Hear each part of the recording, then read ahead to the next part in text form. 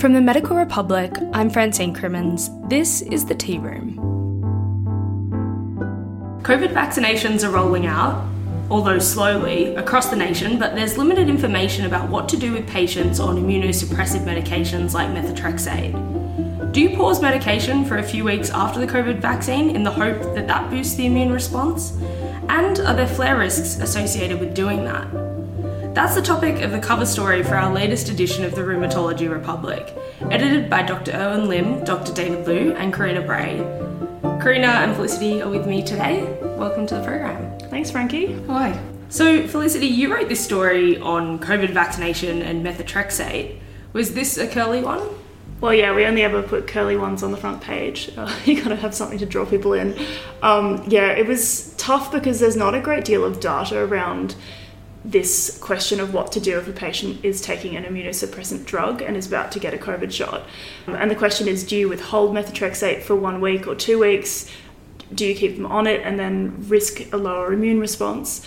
And there's not a lot of data around this topic. As you can imagine, it's only just starting to drop now. So it's almost like daily updates on this question of what you should do. So the latest is that there was a paper in the Annals of Rheumatic Disease on the 25th of May, which tracked 82 patients in New York and Germany who had psoriasis, psoriatic arthritis, and rheumatoid arthritis. And this group received the Pfizer's mRNA COVID vaccine. I'm guessing all those patients were also on methotrexate? Of those, only 45 were taking methotrexate, but most of the rest were on TNF inhibitors. So the study found that only about 60% of patients with rheumatic disease who were taking methotrexate had an adequate antibody response following COVID vaccination, whereas in the rest of the community, so the healthy group, had about a 90% response. That basically means that people who are on methotrexate, who have rheumatic disease, who get the COVID vaccine, when they haven't stopped methotrexate, are having a lower response, which means they might not be protected. They also looked at the T-cell response, and it wasn't great after COVID vaccination in that group. So what does that mean in terms of stopping methotrexate before vaccination, or whether you should withhold it after vaccination? Yeah, we spoke to Dr. Samuel Whittle, who's a senior consultant rheumatologist at Queen Elizabeth Hospital in Adelaide, and he told us the current Australian guidelines are less prescriptive than the American guidelines, saying that 1 or 2 doses of methotrexate can be withheld after COVID vaccination if it's right for the individual patient. And is there any word that they'll be changing that guideline? He said it was unlikely that the Australian Living Guideline recommendation on COVID vaccination would be updated based on just this one study, because there are other studies showing different results.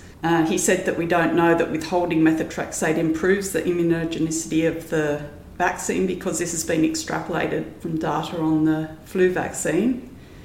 As for the study, which showed greater immunogenicity when methotrexate is withheld following vaccination, he said we don't know whether this actually translates into improved protection from COVID. He also said that if we have a blanket recommendation to withhold methotrexate, there'll be a proportion of people who would have a flare. So there just isn't enough data to justify making a call for a one approach for all. So it should be an individual choice based on patient circumstances. So Felicity, I'll ask you this one because you wrote this story. When that researcher says that it could actually translate to an improved protection from COVID, what's that about? Yeah, so the interesting thing here is that they've done studies showing that if the patient's on methotrexate and they get the COVID vaccine, then they have a reduced antibody response, which means they might not be protected against COVID. But they haven't done the reverse. So if you stop methotrexate and you get the COVID vaccine, does that mean you have a better response and then you are protected? No one's done that study. So he's just pointing out that there are still holes in our knowledge. And so even if you go ahead and stop methotrexate, doesn't necessarily mean that there's going to be a better outcome. It might be, but we just don't have that data yet. So the question then is, it comes down to the individual patient. If they're going to get a flare because you've stopped their medication and they have a very severe disease, then maybe it's not good for that particular patient. So that's why the Australian guidelines really say, think about each individual circumstance instead of kind of having a blanket recommendation for everyone. And Karina, we know that there's new papers coming out every single week. I mean, even I did a story recently on preprints and how much information is coming out. So What's actually happening in this area with assessing what evidence is out there? What we really need is a living systematic review that updates regularly as the data changes. As you say, there's new stuff coming out all the time. So Dr. Whittle is currently working on a Cochrane Living Systematic Review with authors from Australia and Canada, which will aim to synthesise the data on COVID vaccination in patients with rheumatic disease on an ongoing basis. So turning our attention to conferences, which even coming out of my mouth seems like a foreign concept. I haven't been to a real life conference in over a year, but you both recently attended the Australian Rheumatology Conference in May. It was both virtual and in real life as well. And you managed to get in front of a really interesting speaker at the dinner, I believe, who was the sole Australian member from the World Health Organization team that travelled to Wuhan in China earlier this year to investigate the origins of the COVID-19 pandemic, Professor Dominic Dwyer. Karina, you heard this investigator give the talk. What was that like? Oh, it was amazing. To hear it from the horse's mouth was just fantastic. So Professor Dwyer is a microbiologist and infectious diseases expert with New South Wales Health Pathology. He was fairly convinced that the Hunan seafood market played a leading role in getting the pandemic started, even though the smoking gun, so the exact origin of the infection, is yet to be found.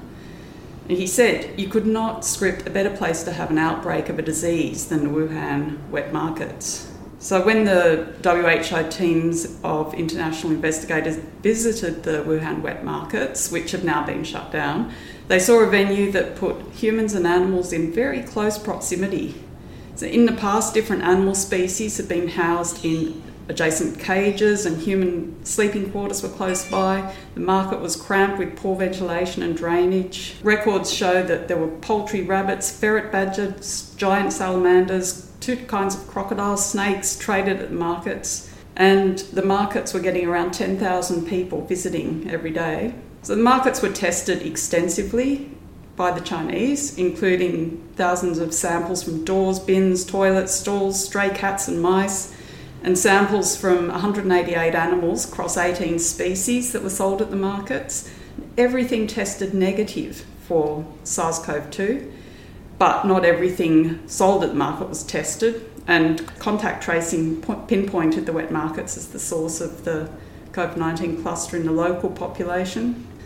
So what do we know about those early stages of transmission and the links that got us between the wet market and then the mass outbreak in Wuhan? Well, so the first case of COVID-19 was diagnosed in December 2019, and by January 2020, 2/3 of the 41 patients with COVID-19 had been exposed to the seafood market. Of the COVID-19 cases diagnosed in the very early stages of the pandemic, some but not all had been exposed to the wet market. Whole genome sequencing of the SARS-CoV-2 circulating in December 2019 suggested that the virus was linked to the Wuhan wet markets, but there are other viral sequences as well. It's likely that the virus was circulating in the human population of Wuhan as early as November. This is what Professor Dwyer said. That brings us to the big question, where did the virus come from?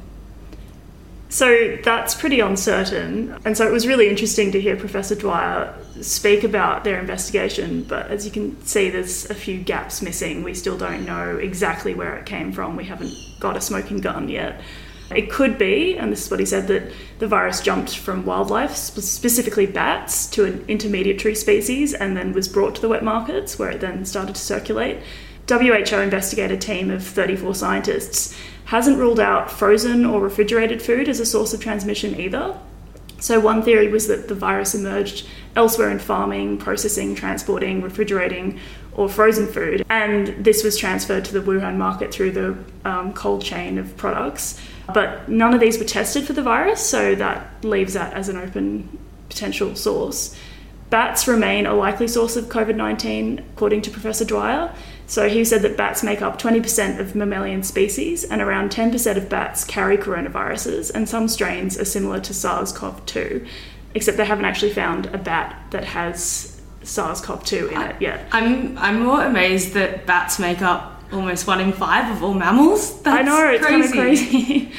He said that if they do find a bat that carries SARS-CoV-2, it might not even be in China, because these bats are distributed across the world. So they're found in China and Indonesia, but also across Europe as well. So last year when I was talking to some experts who study zoonotic diseases, they were saying that all of those risks were really significant, both in the wet market and also possibly on the farms before people got to the wet market. And there might have even been links that were missing where it was transmitted between animal, human quite a few times, and then finally got into the city. And that could have happened in some far-fetched rural place. But it doesn't stack up with this massive theory that's circulating about that it's a lab leak, and that's been getting a lot of traction. What is that about? So Professor Dwyer didn't actually address the lab leak theory, which was the first thing that we got from one of the editors here at the Medical Republic when we came back. They said, well, what did he say about the lab leak theory? All he said was that the team of investigators went to the Institute of Virology in Wuhan and had a tour. And that's it. So we didn't really dig into whether or not there was an accident in the lab. We know that the lab there was studying coronaviruses. But what he did say was that it was unlikely that SARS-CoV-2 had been intentionally created as a bioweapon and his argument was that it's a pretty bad bioweapon because it doesn't target people in the range of 20 to 40 years old who would be conscripted to the military. It doesn't even have an effect on lots of people. So he just said it was a pretty useless bioweapon, was his comment. Not to mention that it brought the Chinese economy to its knees first. Yes. So I've always found it hard to believe that any nation would create a bioweapon that destroys their own economy primary. Although some would argue that now they've recovered quite well, so... Not to add to conspiracy. Yeah, I think the lab leak theory has been covered by pretty much every newspaper on the planet, and I know one of our reporters, Ruby Prosser Scully, is just about to drop her take on it, so definitely check that one out. What about the way that China handled the outbreak? Yeah, Professor Dwyer did have some interesting comments about this. So one example of this was that the Chinese CDC waited about a week to publicly release the full genome sequence for COVID-19. He said that normally genome sequences were published online immediately so that tests can be quickly developed. In fact, it was an evolutionary virologist at the University of Sydney, Professor Edward Holmes, who published with his Chinese colleagues the full SARS-CoV-2 genome on the 10th of January 2020. So according to a BBC report, he was in possession of the full genome sequence for precisely 52 minutes before he posted it online. And that delay was due to him phoning his colleague, Professor Yong Zhenzhang at the Chinese CDC to ask for permission to publish. That he had to think about it. There was some pressure not to release too much information about the outbreak, but he called back a minute later and said, yeah, okay, let's do it. The WHO investigators spoke to Chinese journalists to see what, if any, kind of investigative journalism was done around the time of the initial outbreaks. And the journos said, we reported data based on what the government said. Well, thank you so much for, firstly, going to a real-life conference, enjoying it so much, hearing from such a great speaker, but then also being able to come back to the office and share it with me. It's fascinating. Thank you, Karina and Felicity. Thanks, Frankie. Thanks, Frankie. Before we go, don't forget that you can follow or subscribe to The Tea Room right now by searching for the show on the podcast player of your choice.